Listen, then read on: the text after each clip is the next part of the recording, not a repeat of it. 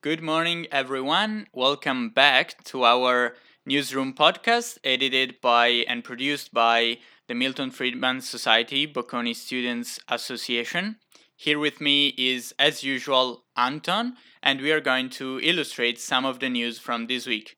Good morning, Anton. Hello, everyone, and hello, Lorenzo. So I hope that all of you had a very pleasant holiday time. I hope that you enjoyed our Christmas special. We for sure did. We did enjoy making it, and we did enjoy sharing our reading suggestions. So if you haven't listened to it, I suggest you still check it out because those reading suggestions are really for always. They don't have an expiration date. That being said, let's get on with this week's episode. So, for this week, I think and I feel that we really have to talk about what happened down at Capitol Hill, where a bunch of Trump supporters, Trump fans, stormed Capitol Hill and tried to block the Congress counting and certifying the vote from the Electoral College for the election. Now, the vote has been certified anyway after that, but still they managed to introduce themselves inside of Capitol Hill. There's been huge rage after the events because, well, at first, because Trump did not call in the National Guard. It had to be his vice president, Mike Pence, to do so. And even after that, he didn't openly condemn the facts. So he said to protesters, I even feel guilty calling them protesters, to these vandals and terrorists to go home and that they were special. And then he was forced to openly condemn acts of violence, which he didn't in the in his original address to them. Then, of course, there was another set of people who were enraged by what they perceived as being a differential treatment to these white vandals, as opposed to what we saw happening with BLM protests. So, well, think what you want of that, but for sure, it's another big theme for these events. And then, actually, in the last couple of days, Twitter and Facebook decided to ban Donald Trump's accounts following these events. So we have a really big topic to talk about here. Anton, what do you think of all of these? It certainly was quite a shock. I mean, it was on Wednesday evening. I had an exam yesterday, so I was still studying, and then all these news headlines started popping in, um, saying about the storming of Capitol Hill, and this really was a big surprise because on the one hand, there have been a lot of speculation about the polarization by the way Trump interacts both with his supporter or the general public, and how this provokes, let's say, controversial behavior on the side of his bases. But on the other hand, it was kind of always perceived that those people weren't really able to put those things into reality. It was always, if you want to put it, or if you look at it, there always been some individuals who acted in an act of patriotism, or however you want to put it, with single terrorist attacks. I mean, I think this week the trial of the then underage teenager who shot people at a Black Lives Matter protest is coming to an end. But in general, that a big movement could actually be realized on this very day, and turn out to actually, let's say, partially achieve their goals. This was stunning, and I think that's probably unprecedented in the younger history of Western democracies. Yes, definitely. That was surely a shock, and I must say a shame for democracy in the United States. But there are some themes that we can follow on this topic. So the first one that I think is really important to address is this fact that Donald Trump has been banned from social media. And by the way, I forgot to mention before that Parler, the app that we mentioned, I think a couple of podcasts ago, as being the leading social media among conservatives in the US, has been removed from the App Store and Google Play Store. And I don't know if Nokia and BlackBerry have their own store again, but anyway, it has been removed from the main app stores around the world. So I think that this is concerning. But I must say, I think it is appropriate to remove the account of a person, even if he is that influential, when he can cause these sorts of problem, because there is no doubt that, at least indirectly, and there is an argument for saying that he did it so directly, caused these riots to burst at Capitol Hill.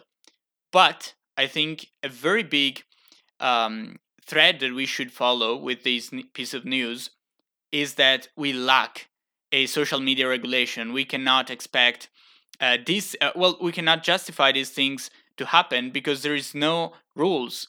There's no rules that regulate what people can post or not post. Or, well, there are rules, but they're very vague, and they are not regulated explicitly when it comes to politics. So for half of the political spectrum, what Facebook and Twitter did was basically the superpower of a private enterprise, and for the other half, it was undue censorship. So I think that the main takeaway from these from what happened is that we seriously need to go there, sit down, and design a regulation for how social media are supposed to treat politics. Do you agree with that? Absolutely. I mean, beforehand I made a note of three questions, and the first one was how to regulate the press and social media, because I mean, social media is the more dynamic of the both, I would argue. So focuses more on that as more people are accessing social media. If you look at, for example, subscription of news subscription of papers like the Financial Times or the New York Times or the big local newspapers, they have fallen, whereas most people in surveys also indicate that they get most of their news from social media. So basically the focus is on Instagram, on Facebook, and the other big social media platforms like Twitter.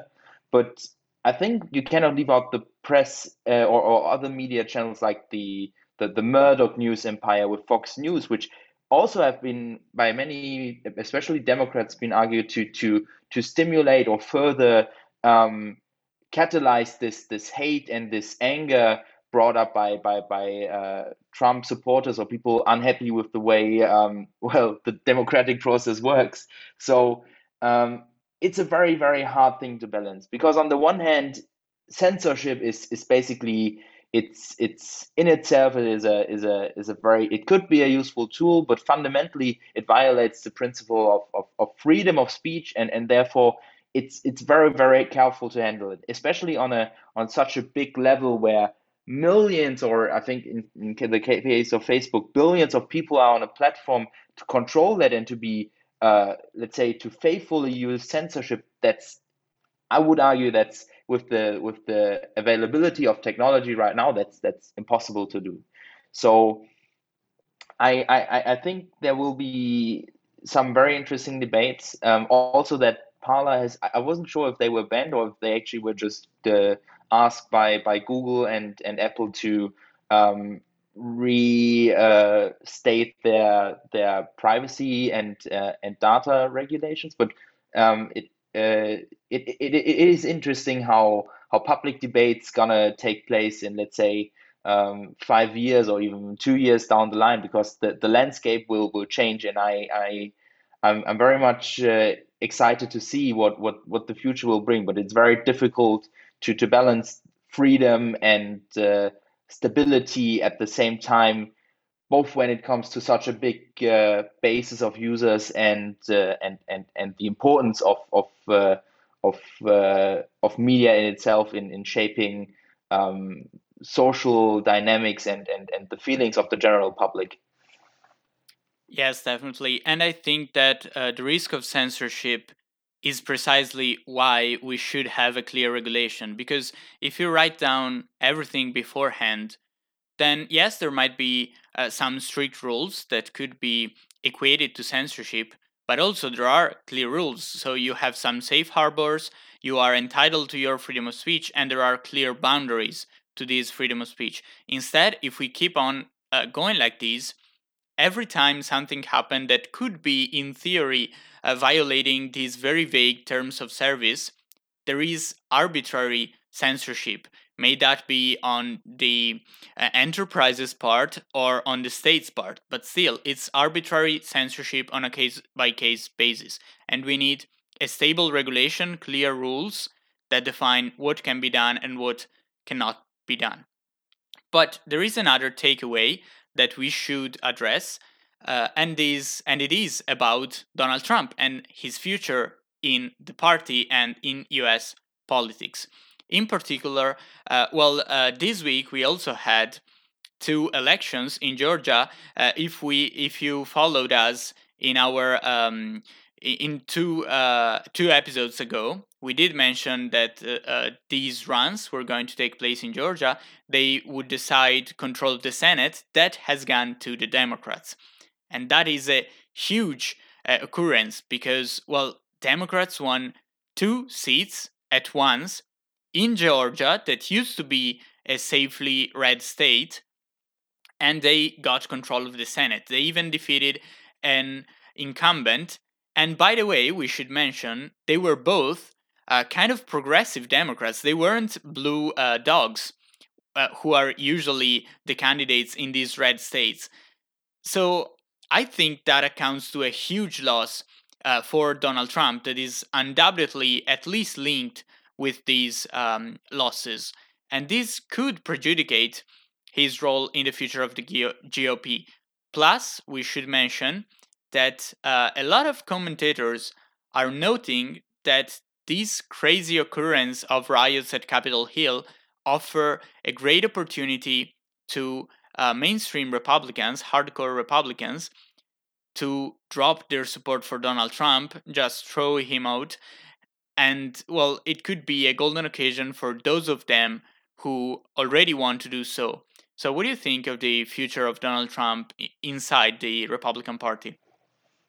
I mean, the ultimate end of Trump's work as a politician might be even in the next 14 days with the upcoming impeachment trial. And I think this is going to be decisive both at how people are going to look back on the Trump presidency, as well as how they're going to judge the way the Republican Party interacted with him, and how their standpoint is in regard to this particular person. And there have been some. I mean, right now, if you go on the news page of the New York Times, you have basically the first 10 articles are all about the upcoming impeachment trial, and how several Republicans are voicing their discontent with Trump, and even I think the first Republican senator has asked for the removal of Trump. So maybe if Trump actually, if this impeachment trials turns out to be successful, this will change the narrative, definitely. And I mean, there always have been some Republican politicians, high profile, like Mitt Romney or John McCain, who voiced their their their anger about Trump, and that he doesn't really represent the values of a conservative party such as the Republican Party. But finally, I mean, also with looking at how the political field is developing, we see that it is less dependent on the parties themselves and becoming more and more important on the actual politicians, because they manage to build brands themselves and stand for themselves. So I think even if the Republican Party fails as a whole to distance themselves from Trump, it might very well be that Republican politicians who once supported Trump have a very, very successful career down the line, even with people who object Trump or hate Trump, because of their ability to shape new political ideas as an individual, loosened from their party. Yes, that's for sure. And well, in the Trump era, we did see a lot of extremists being elected. So we will have to see. I certainly hope, and I think most of our listeners hope as well, that the Republicans disenfranchise themselves from these Trump's past. And I really hope it will be passed in a couple of weeks or so, but we'll see what happens. For sure, the next primaries for the Republican Party are going to be even more important than this year's Democratic primaries. But enough with the US and Donald Trump. I'm certain most of you already heard plenty about this topic, so let's move on. Anton, what happened in China? So, as probably many of you know, in early November, Chinese regulators stopped the IPO of Ant Group, which is a financial vehicle very closely connected to Alibaba, um, because of their discontent with both the operation and the management of the Ant Group. And this was very closely following an event where Jack Ma publicly voiced his discontent about the Chinese financial system, and especially in regard to lenders and regulators. So on the one hand, he said that Chinese lenders are not really focusing on empowering the basis of the Chinese people, but rather that they only offer credits to those who, like I think he made a comparison to a pawn shop where you have to be able to put up a certain level of collateral in order to get a credit. And I think an interesting analogy to which the book that you mentioned in the Christmas special with Mohamed Yunus, Banker for the Poor, this concept is hard to foster economic development for the very poor. On the other hand, he also said that the regulatory system in China is has become old and ill-equipped to manage the modern dynamics of entrepreneurial ventures and business. But so following these statements, both the IPO of the Ant Group was suspended, and Jack Ma actually disappeared from the public. So over the last week, several of the bigger newspaper, I think most prominently the Wall Street Journal, had pieces featuring basically this how Jack Ma went missing after making these statements and speculating about his whereabouts, as well as what implications his disappearance has on both Alibaba and how people perceive China. And so it's very interesting to see, first of all, if Jack Ma reappears, because of course there's speculation about him either being already killed by Chinese officials or being in a re-education camp and stuff like that. But on the other hand, it's not that uncommon that Chinese businessmen disappear from the radar for quite some time after making, let's say, controversial statements in regard to China. So what do you think about this? Yes, exactly. I think you mentioned the most important point. So, as you say, of course, it is pretty common for people to disappear for quite some time in China. I know it's weird to think about it, but so it is. And but in this case, we have a very high stature Jack Ma being disappeared, and I'm purposely saying being disappeared, not disappearing, because he is clearly being disappeared by the Chinese Communist Party. And this is unprecedented. And what also is unprecedented is the complete silence that surrounds these occurring in China. Nobody is talking about this. In my personal opinion, and of course I could be wrong, and only history will tell us if I was. In my personal opinion, I think that this is because the Chinese Communist Party was unprepared and it's kind of improvising. Because Jack Ma was a figure that had really gone out of control for China. Some commentators described him as being above the law in China. Now, in China, it is pretty common to see that there is very tight controls and regulations on businesses in general, but some businesses which are very successful and very close to the Chinese Communist Party have basically laissez-faire rules.